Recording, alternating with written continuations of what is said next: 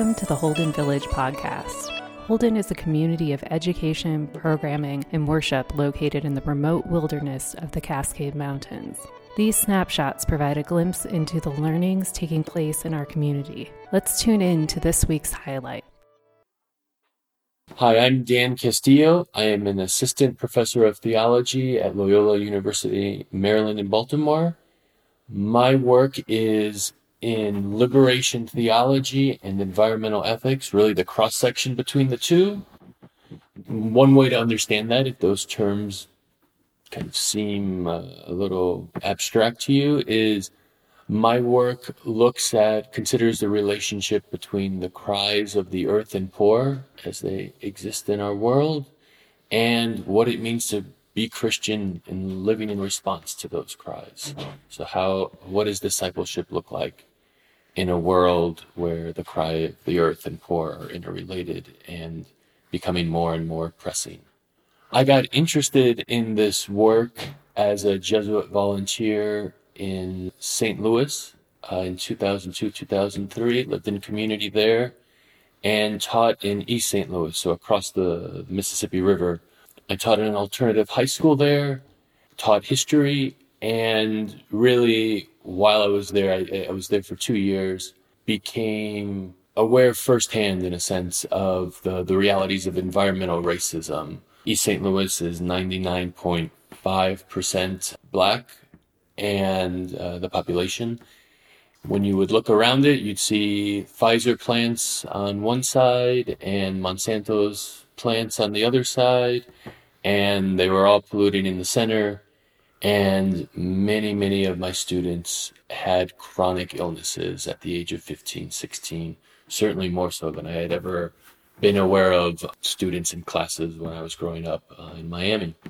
So that's how I came to begin to kind of think about the relationship between the cry of the earth and the cry of the poor and the marginalized, and really those questions became theological questions for me, or really were from the beginning theological questions.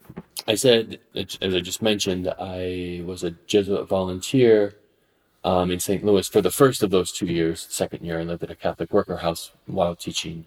And it was actually in that Jesuit volunteer community,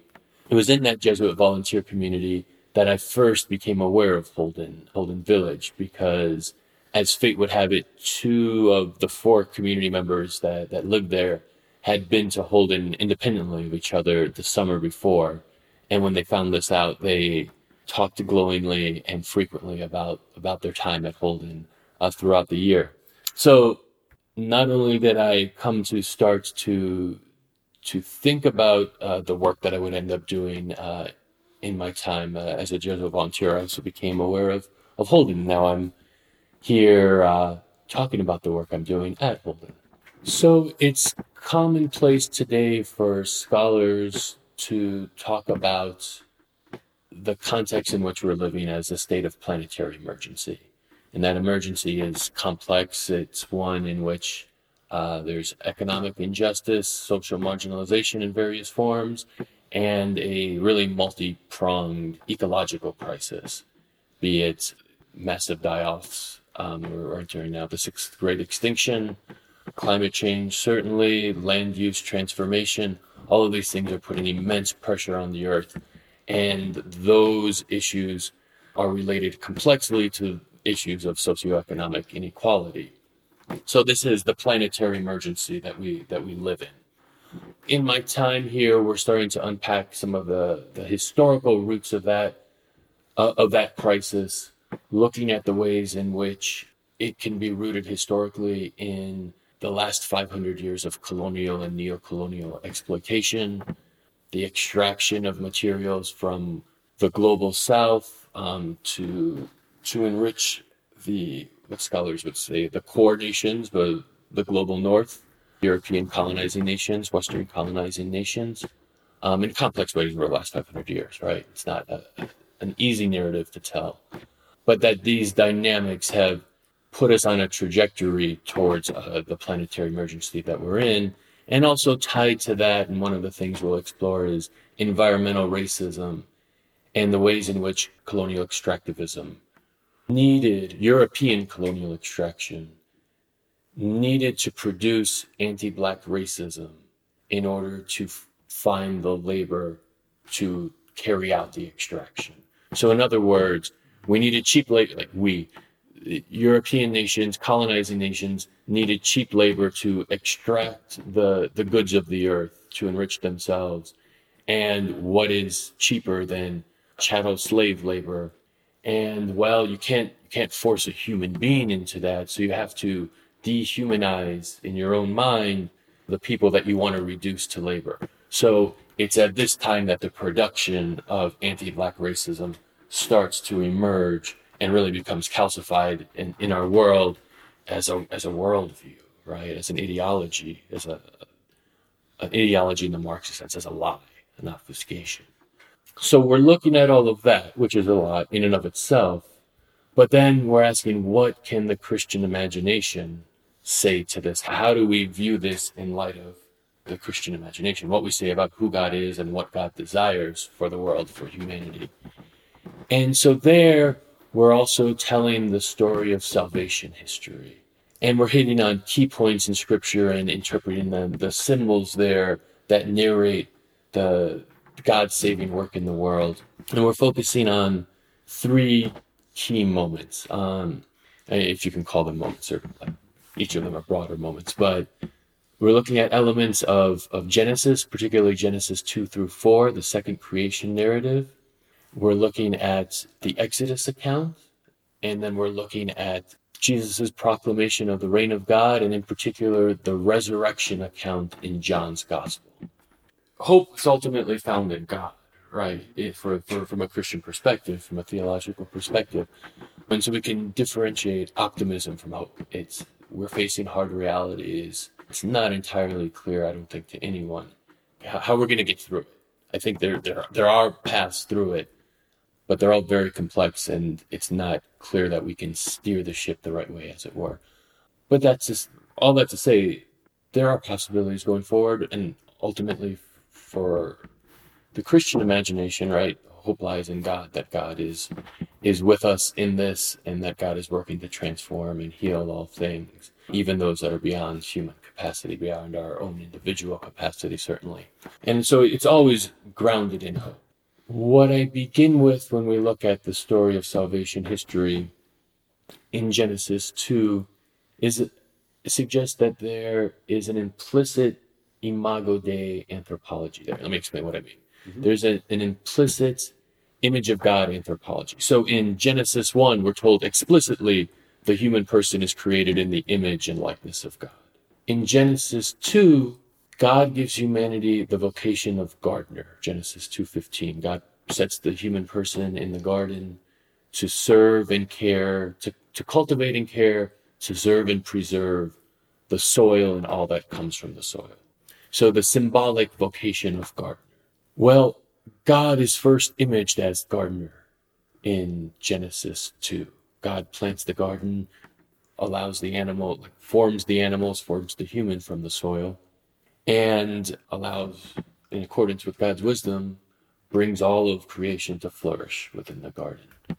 It's precisely, and then calls humanity to image God precisely through serving and caring for the soil and all that comes from the soil. Again, it's precisely through love of neighbor and love of earth, which are as closely related as the human is to the humus, as the human is to the soil, as Adam is to Adamah, to use the Hebrew.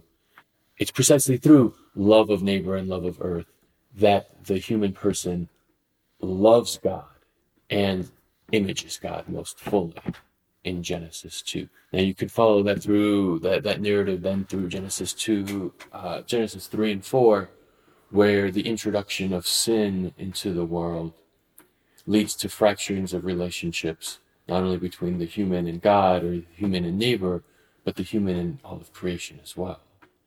And so God's work then at saving the world, reconciling the world to God's self, saving the world from the powers of sin, is one that's necessarily going to heal not only the human's relationship with God or human relationships with other human beings, but the human relationship to creation itself. intrinsic to God's saving desires and God's saving work and our call to cooperate in the work of salvation or witness to God's saving desire for the world is love of God, love of neighbor, love of earth. Cultivating, caring, serving, and preserving the soil and all that comes from the soil. And now the hard work of discernment is, what does that look like amidst the planetary emergency? I will just point out one other key moment in the story of salvation, right? Kind of bookend Genesis, creation accounts in Genesis, is in John's gospel, the resurrection account there. 2 points to know about John's gospel right from the outset that are key. First is that John is intimately familiar with the theology of Genesis, and particularly the creation theology of Genesis.